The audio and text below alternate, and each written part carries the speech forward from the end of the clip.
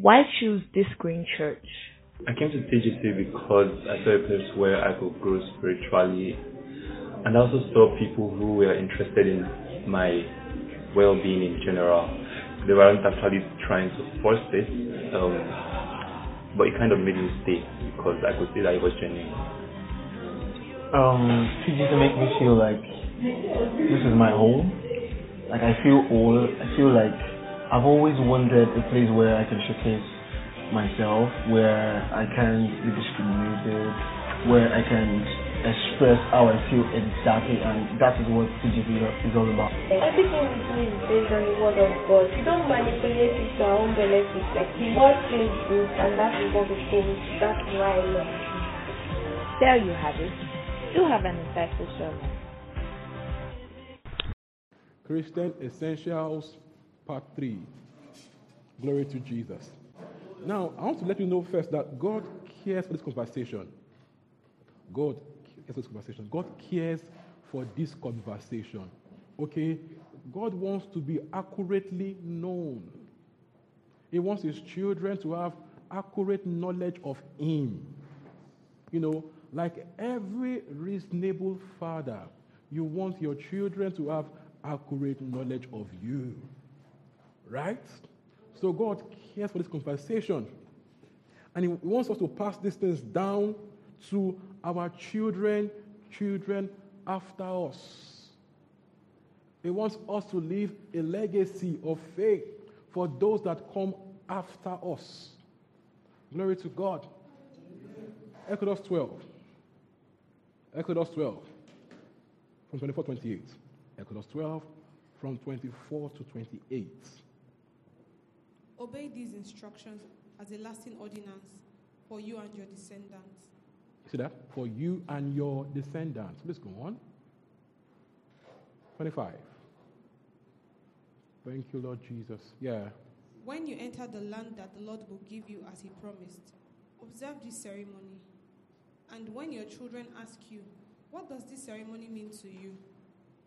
Then tell them, it is the Passover sacrifice to the Lord, who passed over the houses of the Israelites in Egypt and spared our homes when he struck down the Egyptians. Then the people bowed down and worshipped. The Israelites did just what the Lord commanded Moses and Aaron. So he told them, observe this lasting ordinance, so that when your children ask you, you will tell them it's because God did so and so. You see that? He wants us to pass down his accurate knowledge to our children after us. Now, not passing down an unreasonable faith or a faith we just made up, but a faith backed by certain specific occurrences. That God did this. Okay? This happened. Christ came. He lived. He suffered. He died. He rose again. He wants us to be able to pass down these things to our children. Not faith for faith's sake. Now, there is a common wrong thought that people have. That people just believe what they want to believe. You know, even believers say it. That we just believe, it's just people's beliefs. Come on. If your belief is based on nothing, you might be acting like a dunce. I say it with all love. Yes. If your belief is based on nothing, you just believe. We should ask you again, but you went to school, sir. Okay? Faith has to be backed by evidence. And it's why we have issues today in the body of Christ. People have believed for believing's sake.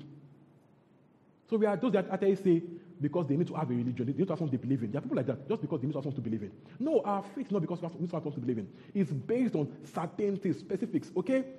It's not random. It is not made up. So you cannot go about doing like your faith is made up. So if it's not made up, then you need to know the facts of your faith. Otherwise, you might be acting less than intelligent. Okay? Again, I said it is all love because you must say the truth. Okay? What is your faith based on? The Apostle, the early church, the faith was not just based on anything. It was based on certain things. It had a foundation. It had a doctrine. You know, it's specific. It's based on stuff. Do you understand? So we cannot build, a strong church without a strong foundation on the fundamentals. This is why the apostles, the early church could endure persecution. You know, some time ago when Leah Shuaibu was kidnapped, you know, believers were saying, why did you just deny the faith? Why did you just deny it and just say they can free her? It's because they don't know what this thing is built on. So I can just say, just deny and just, you know, if you have an idea of your history as a Christian, of what this faith means, what people have gone through, you begin to relate to things differently.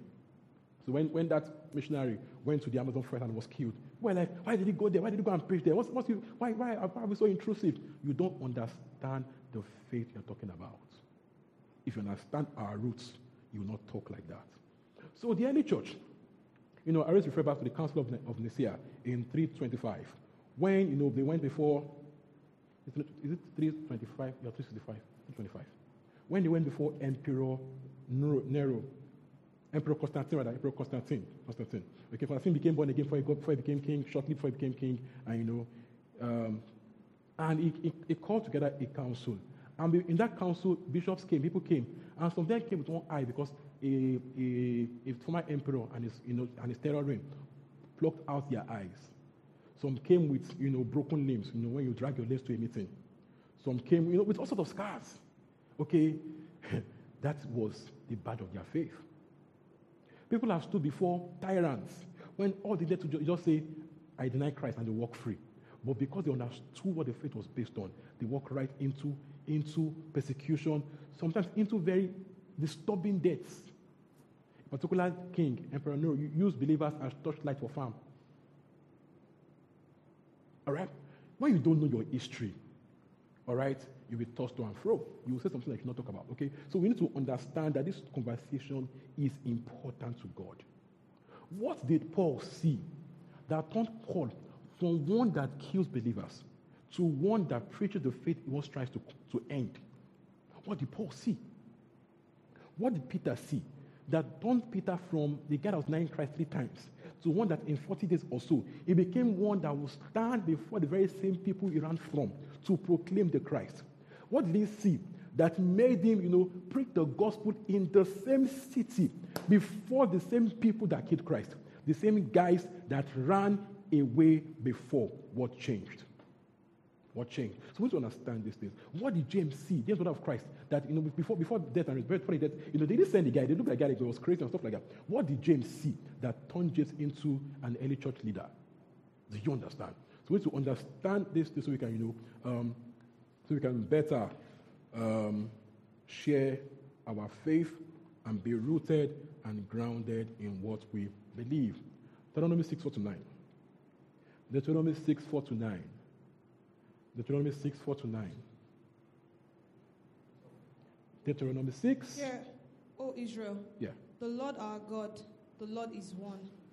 Love the Lord your God with all your heart and with all your soul and with all your might, all your strength. These commandments that I give you today are to be on your hearts. Impress them on your children.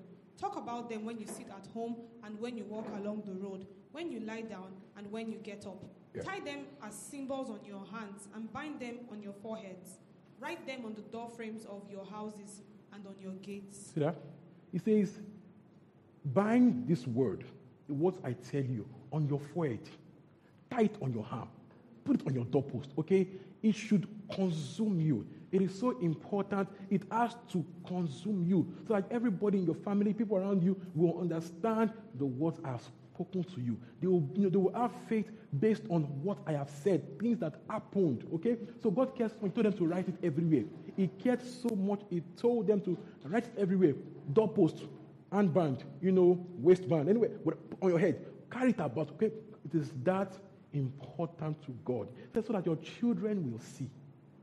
So God wants us to know these things and pass them down to our children.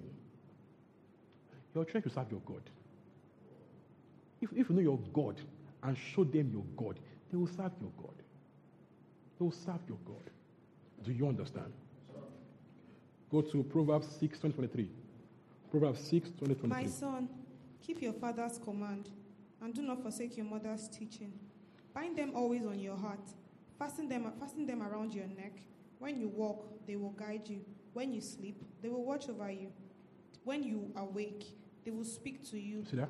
For this command is a lamp, this teaching is a light, and correction and instruction are the way to life. You see that? It says, my son, keep these things close to heart. When you sleep, they will guide you. When you are awake, they will keep you. Say, these commands, they are life. They are light unto your path. So God wants us to be consumed with accurate knowledge of Him. All right, so God cares for this conversation. Titus 1:5-9. Titus 1:5-9. The reason I left you in Crete was that you might put in order what was left unfinished and appoint elders in every town, as I directed you. An elder must be blameless, faithful to his wife, a man whose children believe and are not open to the charge of being wild and disobedient. A man whose children believe. God cares that our children believe. He has made grace available for us. Okay, so we must apply this grace. Teach our children so that they believe. Look at that. Since an overseer manages God's household, he must be blameless, not overbearing, not quick-tempered, not given to drunkenness, not violent, not pursuing dishonest gain. Rather, he must be hospitable, one who loves what is good, who is self-controlled, upright, holy, and disciplined. Yeah. He must hold firmly to the trustworthy message as it has been taught, so that he can encourage others by sound doctrine and refute those who oppose it. Look at it. It says he must hold firmly to the what? To the what? Trustworthy message. Trustworthy message as it had been taught. As it had been taught. As it had been taught. As it had been taught. It says so that he'll be able to teach others. We'll be able to correct others. So this is so important that we all. So you're going to be a pastor. You're going to be a church leader, a church worker. You must be able to hold firmly to what trustworthy message as it had been taught. So something was taught that we must keep passing on. We like creativity. I love creativity, right? I try to love creativity. My wife says I'm rigid, but we love creativity, right? We love new songs. We love new beats, new trends. We love new clothes, glory. We love new shoes. Hallelujah, Jesus. So we like new things. Amen. Cameraman, don't show my shoe. Don't worry, I'm just joking. Okay, so we like new things. You get my point? We love new stuff, right? When it comes to the message of faith, it has to be as it has been taught. About our faith in Christ, it has to be as it has been taught. You can be creative with the means, but the message must be the same. You can teach it in drama, in song.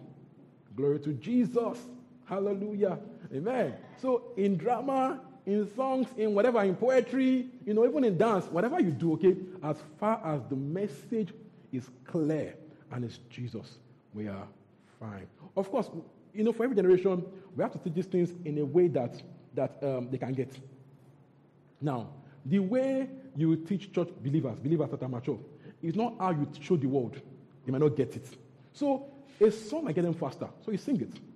Maybe a dance, you dance it. Maybe a drama. But, the idea is the message must be clear. The means can be creative, okay, of which it should be creative. You serve a creative God. I'm a nice one, I'm loving. Don't be unintelligent, okay? All right? So the medium, the means should be creative. Church should not be stuck. All right? Creative means, but the same message. The same message. 1 Timothy 3:1-10. Here is a trustworthy saying. Yeah. Whoever aspires to be an overseer desires a noble task. Glory to Jesus. Now, the overseer is to be above reproach, faithful to his wife, temperate. Faithful to his wife. Faithful to his wife. Be faithful to his. Say it after me. Faithful to his wife. He starts while dating. Amen. Amen. So let your eyes be single and full of light. Okay, go on. Some people now, let me just digress a bit. You have a girlfriend. I didn't plan it, okay? You have a babe. You have a babe that, we all know the baby you are dating. But, we cannot talk your phone because in your phone, there are other things happening in your phone. There are other almost dates, almost babes. I love you here, they hide here, there. You know what you are doing, you know you are spreading in case this one does not work. And thank God, I'll not go to that trend. Okay, so don't you are doing, some people are trying to play safe. They are playing safe, backups. Especially guys, as in I just not do it also. So thank you, grace to you. Okay, but right, if you're a believer in Christ, ours has to be different. When you say I love you, you have to mean it. You have to be a man of your words, a woman of your words. So when someone says I'm dating a Christian man, as in there should be confidence that you're not going to mess up. Not when that's what they do, Christian men, all of them, all right? We are causing, it should be with us, it be things. It should be, it be clear, it's certain. If he says, I love you, I love you. Okay, it keeps his word, not because other girls will not come, or because you're man of your words. Man of your words, you keep to your word. No feelings will come, feelings will go. Feelings are like sine waves. But your commitment must be static. When you find God's way for you and you find the one that fits God's way for you, stay there. You'll be all right, okay? Don't be doing, when you see new couple online, you're not start, I know how people behave. When they see a couple online, hey, I wish my people's like this, so. My people doesn't talk like this. People do it a lot. Even ladies, especially ladies, any small thing, yeah, be committed to what you're doing. Be committed, keep your word. Okay, go on. Faithful to his wife, temperate, yeah. Self-controlled, respectable, hospitable, able to teach. Please pause again. Able to teach. You must be able to teach what has been taught. Not creatively create a new message. What has been taught. Not vibes or empty rhymes. Let your rhymes be true. Let your rhymes. Young people like rhymes, like vibes, okay? Well, is the vibe true? His vibe is good, right? Rhymes, of course, we have different people. Some people can rhyme better than others. Rhymes are perfect. But is a rhyme true? Or is it just do, re, mi, fa, fa, fa, Please go on. Not given to drunkenness. Not violent, but gentle. Yeah. Not quarrelsome. Not a lover of money. He must manage his own... Yeah, go on. He must manage his own family well and see that his children obey him. And he must do so in a manner worthy of full respect. If anyone does not know how to manage his own family, how can he take care of God's church? He must not be a recent convert. Yes, sir. Or he may become conceited and fall under the same judgment as the devil. Yep. He must also have a good reputation with outsiders, so that he will not fall into disgrace and into the devil's trap. In the same way, deacons are to be worthy of respect, sincere, not indulging in much wine, and not pursuing dishonest gain. They must keep hold of the deep truths of the faith with a clear conscience. They must first be tested, and then if there is nothing against them, let them serve as deacons. So he says they must keep hold of the deep truths of the faith with a clear conscience. This is the key word there. The truths of the faith. They must lay hold. They must treasure it. They must know and treasure it. Not a faith based on vibes or fun. Fun is good, right? But the fun must be based on the truths of our Christianity. Okay? But what pains me the most? Most of the church do not know these things. So how do you hold on to a truth you don't know about? All right? So we must know that God cares for this conversation. Okay, so we have to know these things and pass them down to our children after us. All right, so we should ask God, that God help us to constantly remember and treasure these things. Help us to understand how serious these things are. Help us to know the weight of these conversations. Okay? Amen. So, continue from what we stopped last week. The spiritual scripture, the inspiration of scripture. 2 Peter 1, 2021. 2 Peter 1, 2021, yeah. 2021. Yeah. Above all, you must understand that no prophecy of scripture came about by the prophet's own interpretation of things. For prophecy never had its origin in the human will, but prophets, though human, spoke from God as they were carried along by the Holy Spirit. See that? But prophets spoke as they were moved by the Spirit. So the prophets did not wake up and make up stuff they wrote down. Okay? It says they didn't come by the prophet's interpretation of things, okay? But only men wrote as they were moved by the Spirit. 2 Timothy 3:17. But as for you, Continue what you have learned and have become convinced of, because you know those from whom you learned it, and how from infancy you have known the Holy Scriptures, which are able to make you wise. Please pause. How from infancy you have known the Holy Scriptures. Now, if from infancy, who taught Timothy? As Paul told us, grandmother and mother. Okay, so we should teach our children from infancy. Oh, today my son's birthday, I'll teach him, okay? From infancy, the Holy Scriptures. Okay, please go on. And how from infancy you have known the Holy Scriptures, which are able to make you wise for salvation through faith in Christ Jesus. All Scripture is God-breathed and useful for teaching, rebuking, correcting, and training in righteousness, so that the servant of God may be thoroughly equipped for every good work. Look at that. So, Timothy, from Scripture, from infancy, you have known the Holy Scriptures. You know, it means that at that particular point, they had what they call Scriptures. Okay, so they had the OT, you know, and they also had some books of the New Testament. Okay, they had some of the books of Paul already going about as, you know, being the churches as Scripture. Okay, so it says all Scripture is God-breathed. Okay, and they are profitable for doctrine, for correction, to thoroughly equip the man of God. Okay, unto Christian service. Okay, so the Bible is inspired by God. It is God's thoughts in human language. The Bible is inspired by God. It is God's thoughts in human language, and therefore free from error in what it affirms, and authoritative for life and doctrine. It is God's word, so you can build your life on it. Okay, now, this is only true for the original manuscripts. Okay? Not the copies or translations. Now, we're not saying that every Bible translation is correct. That's not the point. Okay? We're saying that the manuscript themselves, okay, they are God's word as inspired. Amen. So don't go and pick any version and say, it's God's word. No. We'll get there, okay? I have to choose versions and stuff like that. Okay? Even though the Bible is God's revelation, it must be interpreted. And how we interpret has to do with our own understanding and reception of what has been recorded. This is the point. That the Bible is God's word, it's God's revelation, right? But we are to interpret it. So, you know, and how we interpret it depends on our own reception and our own understanding. So, God's word is clean, it's clear, it's accurate, but our interpretation is always clear, it's always clean, it's always accurate, okay? So know that, okay? Amen. The Holy Spirit guides us into all truth. He guides, not dumps.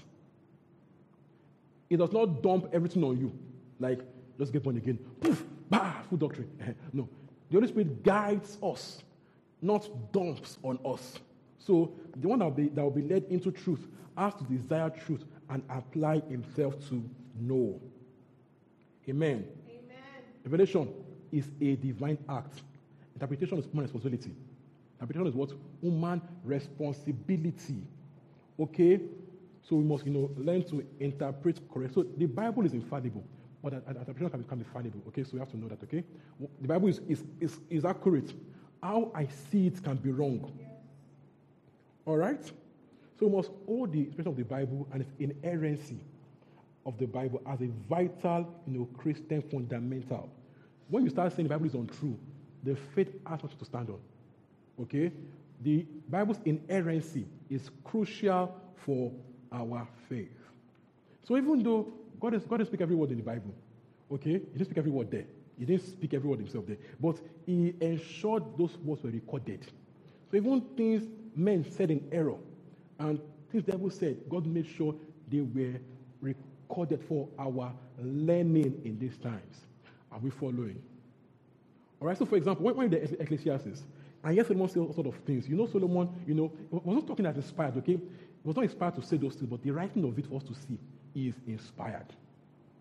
When Solomon says, vanity is vanity, everything is vanity, everything is kiniko. Now, he was talking from the point of a man looking for happiness out of God. So he was talking about the man's frustration, trying to get meaning for life outside of God.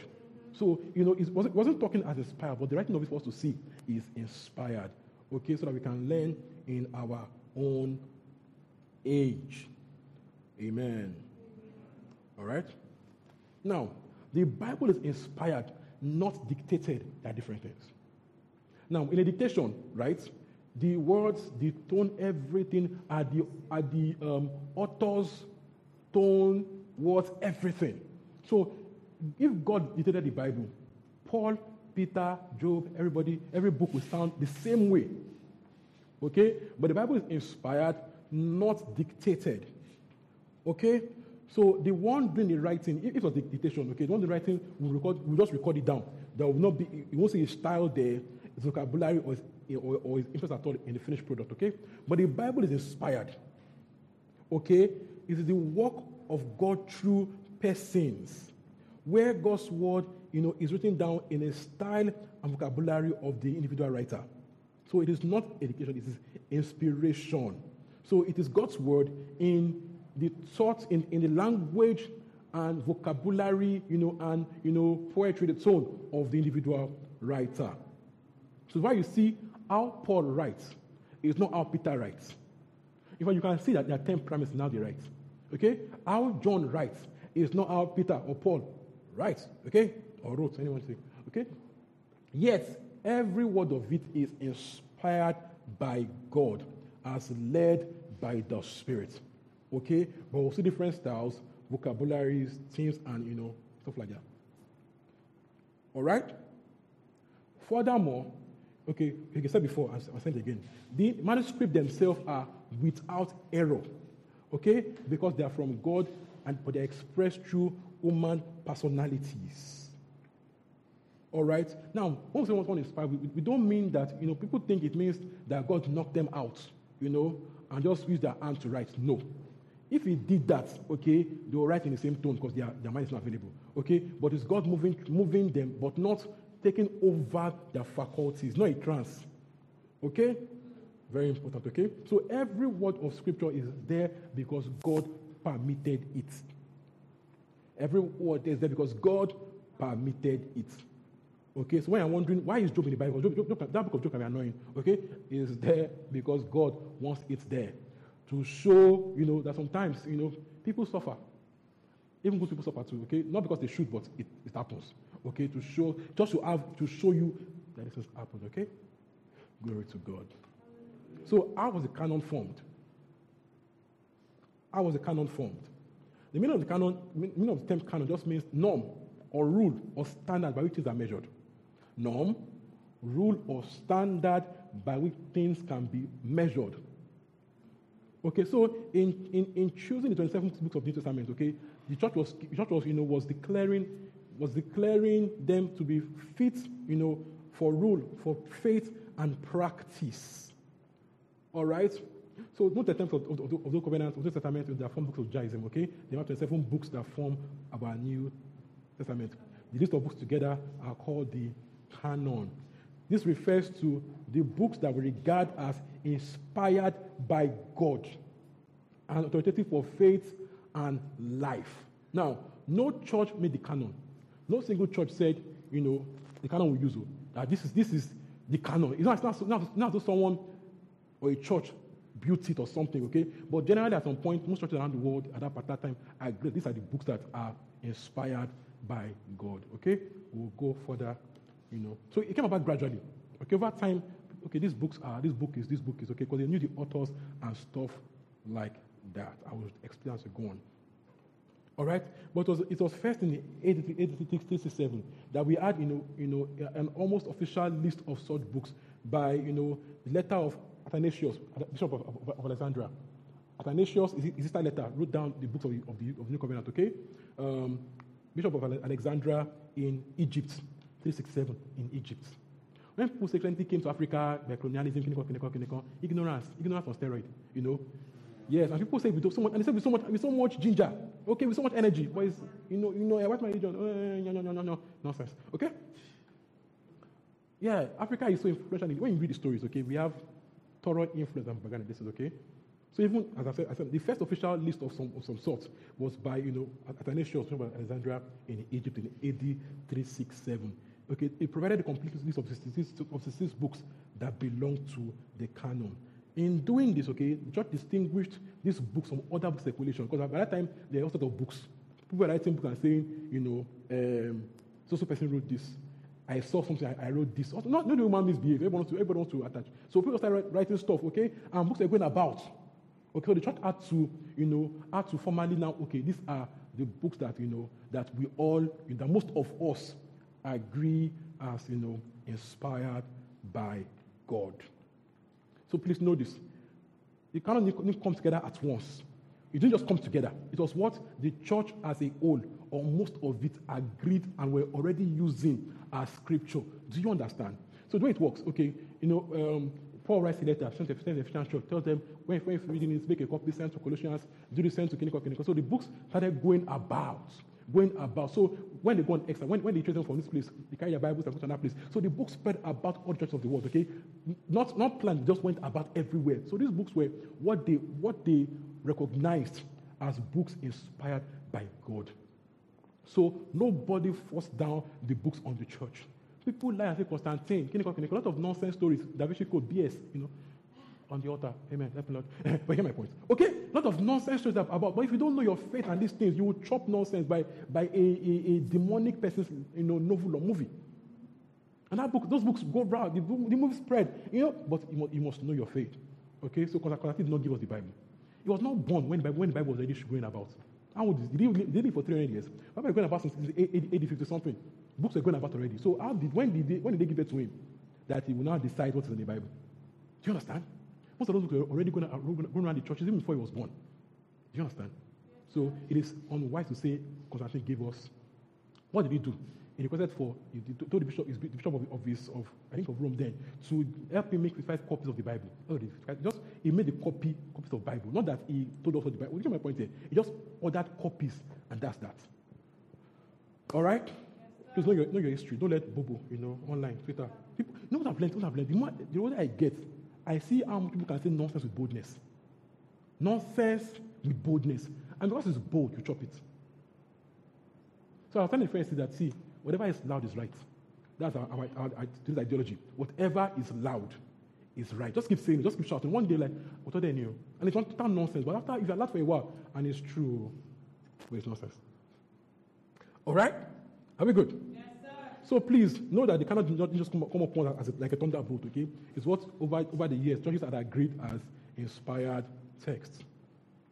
So first, the OT, the Jews had their book of the Old Testament. They had their books that they agreed on. That these books are divinely inspired. These books are divinely inspired. Okay, they already had their books. All right, they had their books before Christ came. They had their books already. All right. Amen. So there's several books going about. Several books like the Gospel of Thomas, Shepherd of Amas, the Apocalypse of Peter, the Epistle of Barnabas. All sorts of books are going about. So the church had to decide and say, okay, let's begin to understand what our the books we recognize as inspired texts.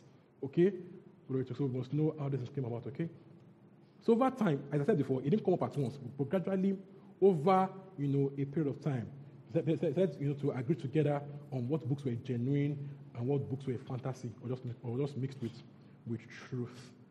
All right. So there's a particular guy called Marcion. Okay, he was first guy to talk about that you should do a compiled Bible. And he said in the Bible he proposed, that there should only be no OT there. Guy hated anything. He didn't want to hear at all. That those books are nonsense. But that what he wants is one book, one Bible that includes only the book of Luke as a gospel and only Paul's letters. Everybody else doesn't like them. He didn't believe in them. Okay, just wanted the book of Luke and Paul's, okay, but thank God the church rose up, and that's become when church started, okay, let's actually have let's begin to compile together the books of the New Testament. So they came out and said, okay, the Old Scriptures are important for today because Christ quoted them, the apostles quoted them, and stuff like that, okay, and the gospel also were accurate and stuff like that, and other books apart from Paul, they chose Peter. It was an ongoing process. All right, but don't be sure that it's not now that people started hating Peter and choosing only Paul, and it's not today. Those are not new. These are things that already happened in our history, repeating themselves again. All right? Glory to God. All right. So, how did the church, decide on those books? How did the churches, not just the church, as I said before, it happened, round about all the churches there, not just like one particular church chose it, okay? So how did they decide on these books? Number one, written by recognized prophet or apostle. Written by what? Recognized prophet or apostle. Okay? So that's verified that the books were written by a recognized prophet or apostle. Number two, written by a known associate of a prophet or apostle. So, for example, people know Luke as Paul's associate, and they know Mark as Peter's associate. So they could recognize that Luke, the Gospel of Luke is Paul's guy. The Gospel of Mark is Peter's guy. So they took those because they know that they're associated with the known apostle. Okay? Number three, truthfulness. That what it talks about are true facts. What actually happened, not just made up stuff. Do you understand? There are books that talk about that life and says that when Christ rose from the dead, angels appeared everywhere, light shone, glory. No, what sort of spurious books, okay? But the books that were allowed in the canon are books where what they said were what actually happened. They checked for truthfulness. They could have made it look grander. That when the Son of God rose from the dead, he rose from also everywhere, angels appeared in every house, with a loud trumpet announcing the Son of God has risen. But they chose to agree, to take only books that were true to what happened. Number four, the books were faithful to previously accepted writings. For example, if already accepted books like the Gospels, like Paul's letters, as the Corinthians, the Ephesians, the Colossians, as inspired texts, as canonical books. Other books that accepted, agreed with what was written in those already accepted canonical writings. For example, Hebrews. Now, Hebrews, for a while, it took my while to agree on Hebrews because they didn't know who wrote Hebrews. They were unsure who wrote Hebrews, right? But when you look at Hebrews was so faithful to original text, or faithful to the Old Covenant, explained the Old Covenant very well in light of the New Covenant. So it's why what made them, accept Hebrews after, a while of considering it. Okay, so faithfulness to what was already written, what was already known. I'll take it again. Faithfulness to what was already known. Faithful to what was in the Old Covenant and what was already accepted as inspired text in the New. Okay, I'll slow it down. You get that? So that is where Hebrews shines. Okay? So you see that Hebrews not only agrees, but Hebrews explains in great clarity things taught in the Old Testament and explains them, in the light of Christ in the New, in a very beautiful way. So because it was faithful, faithful to what was already written, it made them, accept such books as Hebrews as canonical writings. Okay? Is that good?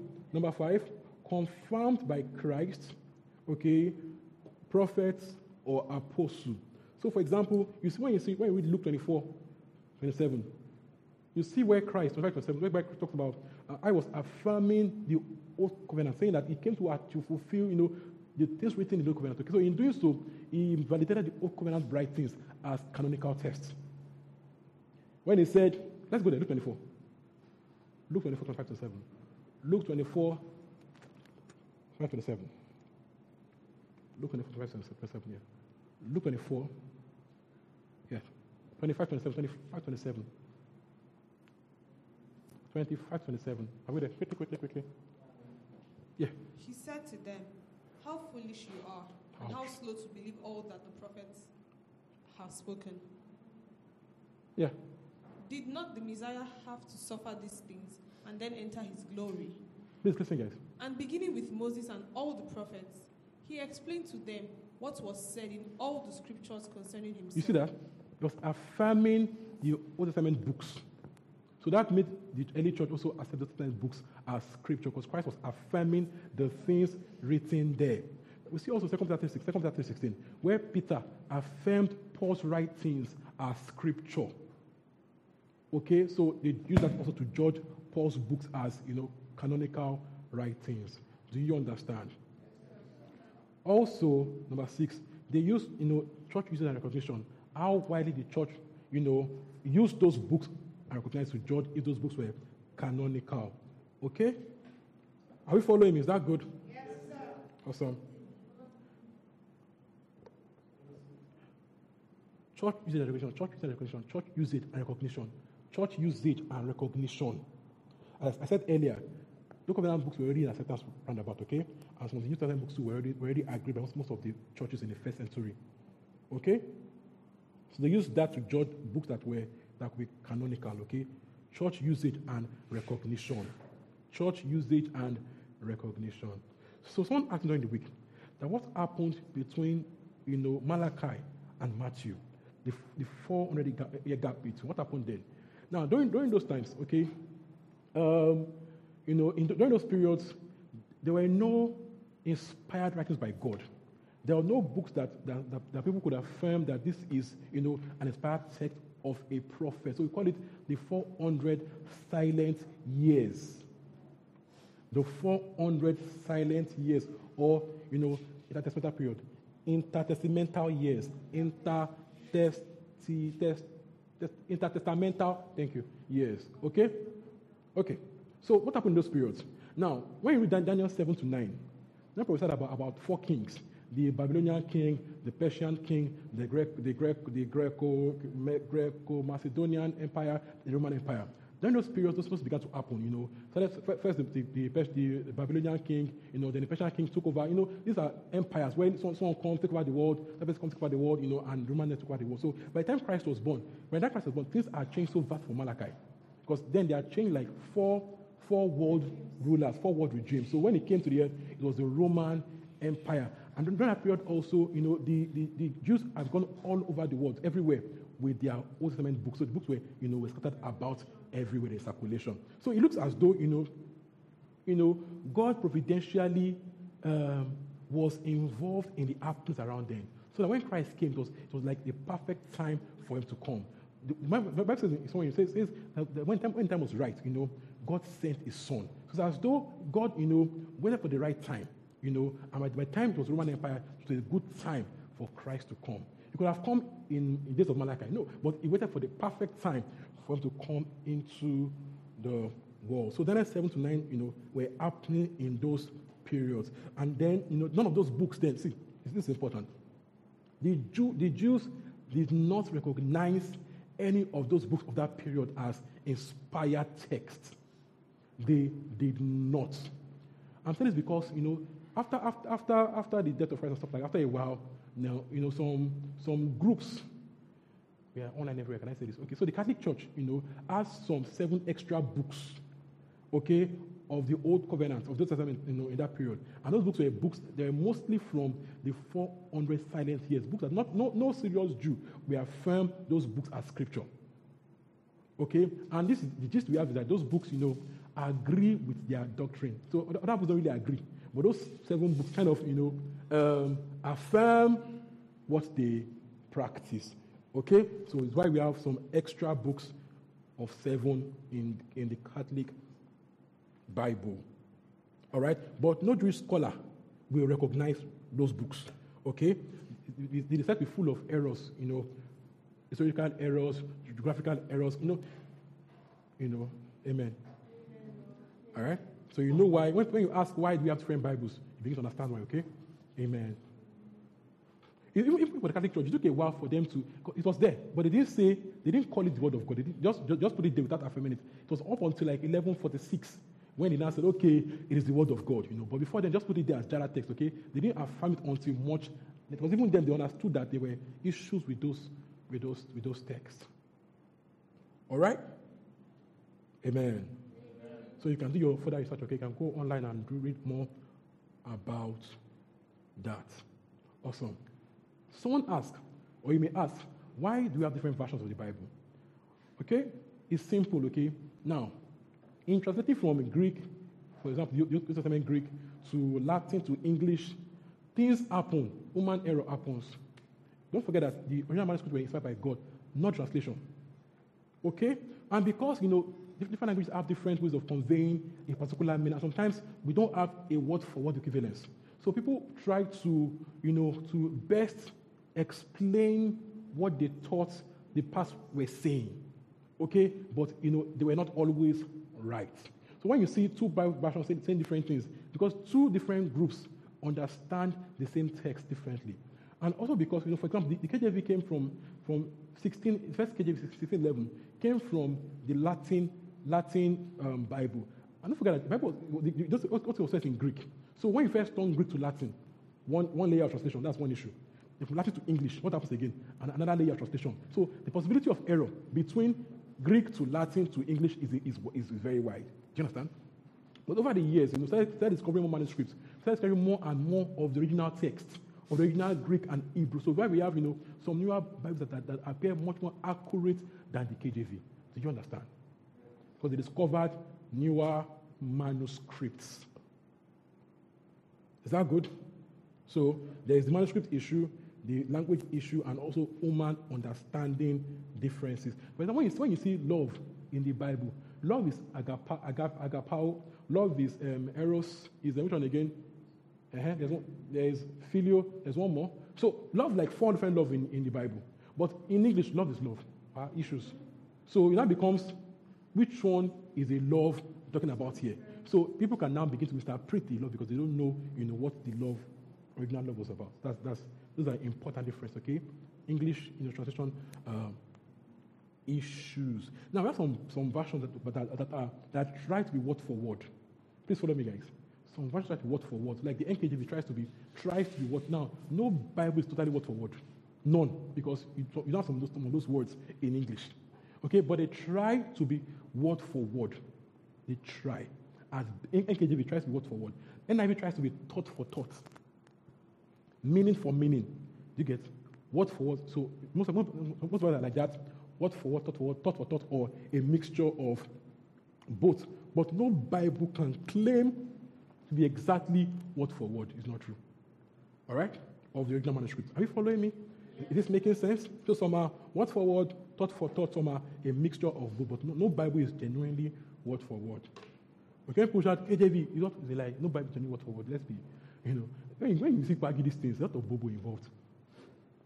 But do your research. I've heard men of God that I respect talk as though God threw KJV down to the earth. I love them, but when you talk about KJV, you think God stoned KJV down to the earth. When you go and do your research, hey, relax now, okay? So it's good to do your own research in these things, okay? Some people say the NIV is wrong.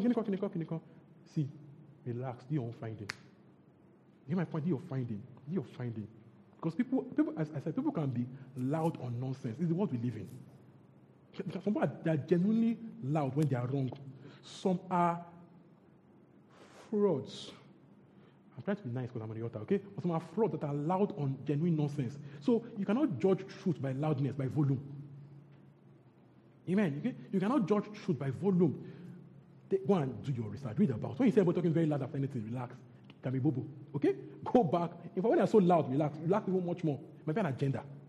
All right? So go back and do your search. All right? So we generally recommend the NIV and NKJV. There are other good ones, right? We recommend the NIV and NKJV. Now, when you're reading your Bible, it makes sense to not read just one. If you're doing a proper study, okay? What I do, I have on my laptop 3 tabs open or 2 of my Bible Gateway app. Okay, you can open them at the same time on the same page. So I have my NIV, my NKJV, and my Greek. NIV, NKJV, and my Greek. What do I do? So I can begin to compare stuff. Light of the world. Okay. So I can begin to compare. So when I have something in NIV that it doesn't feel right, I want to check NKJV because I feel like NKJV is more word for word. It's more so I can say, okay, if NIV missed the meaning, NKJV probably wrote it out in how they think what I can begin to compare, okay, which one aligns better. And I go and check the Greek to better understand. I will explain more as we go on if time permits to today. All right? Or should we stop here? 10:50. Can we go further? Yes, sir. I should not have been. All right. So we'll continue on Wednesday from where we stop. But is it good? Yes. Educative? Yes. We learned well? Yes, sir. So we'll continue from here on Wednesday. Can we rise?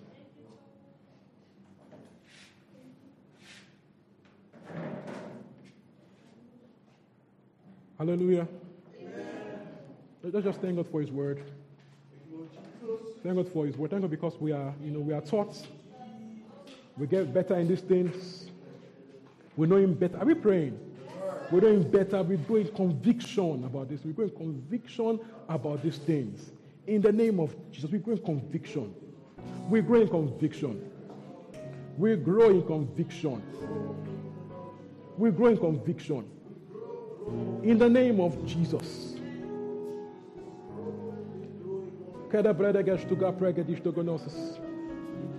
Lesuta gadi estuza kata brega distogolos.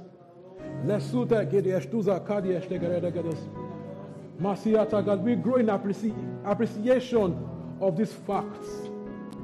We grow in appreciation of these facts. We grow in appreciation of these facts. In the name of Jesus, we grow in appreciation of these facts. We have a hunger to know much more, so we can better teach, better know and share the truth with our world. We grow in evidential faith. We understand the truth upon which we stand. In the name of Jesus, we grow in understanding of the truth upon which we stand. We grow beyond vibes to truth. Beyond vibes to truth. In the name of Jesus, we have a desire to know more. A desire to know more. A desire to understand what people died for. Why any church did not mind facing death, for the defense of this truth. In the name of Jesus. Is anybody watching right now? Anybody watching right now? At a point where life feels meaningless. Life feels vain and blank. Let me tell you my story. I've been here before. I've been exactly here before. 2005, 2004. I got to a point where I felt life was completely meaningless. Life was vain. Like Solomon, I said, life is vanity, like Solomon.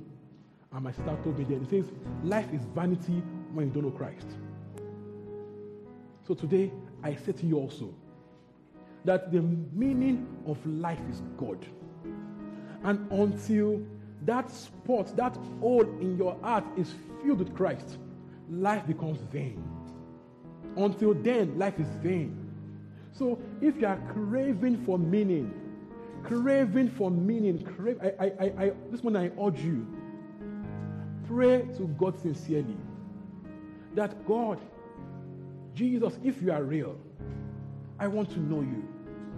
I want to know you. Tell him, I've heard people say all sorts about you. But Lord Jesus, if you are real, can you just join me in praying for them? Just join me in praying in tongues for them. Join me in praying in tongues for them. Join me in praying in tongues for them. That Lord, if you are real, let me meet you. Reveal yourself to me. Send people to me to show me your truth accurately.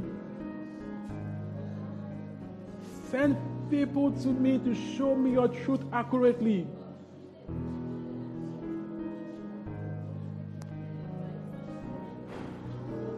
Reveal yourself to me. Let my life begin to have meaning again. Meaning, a purpose. That's something more your heart desires is Christ. That's something more your heart longs for is Christ. I've been right here before. And I know the difference between then and when I received Christ. I found meaning. I found hope. I found life. I found joy. This can be your story also. This morning I urge you, be sincere before God.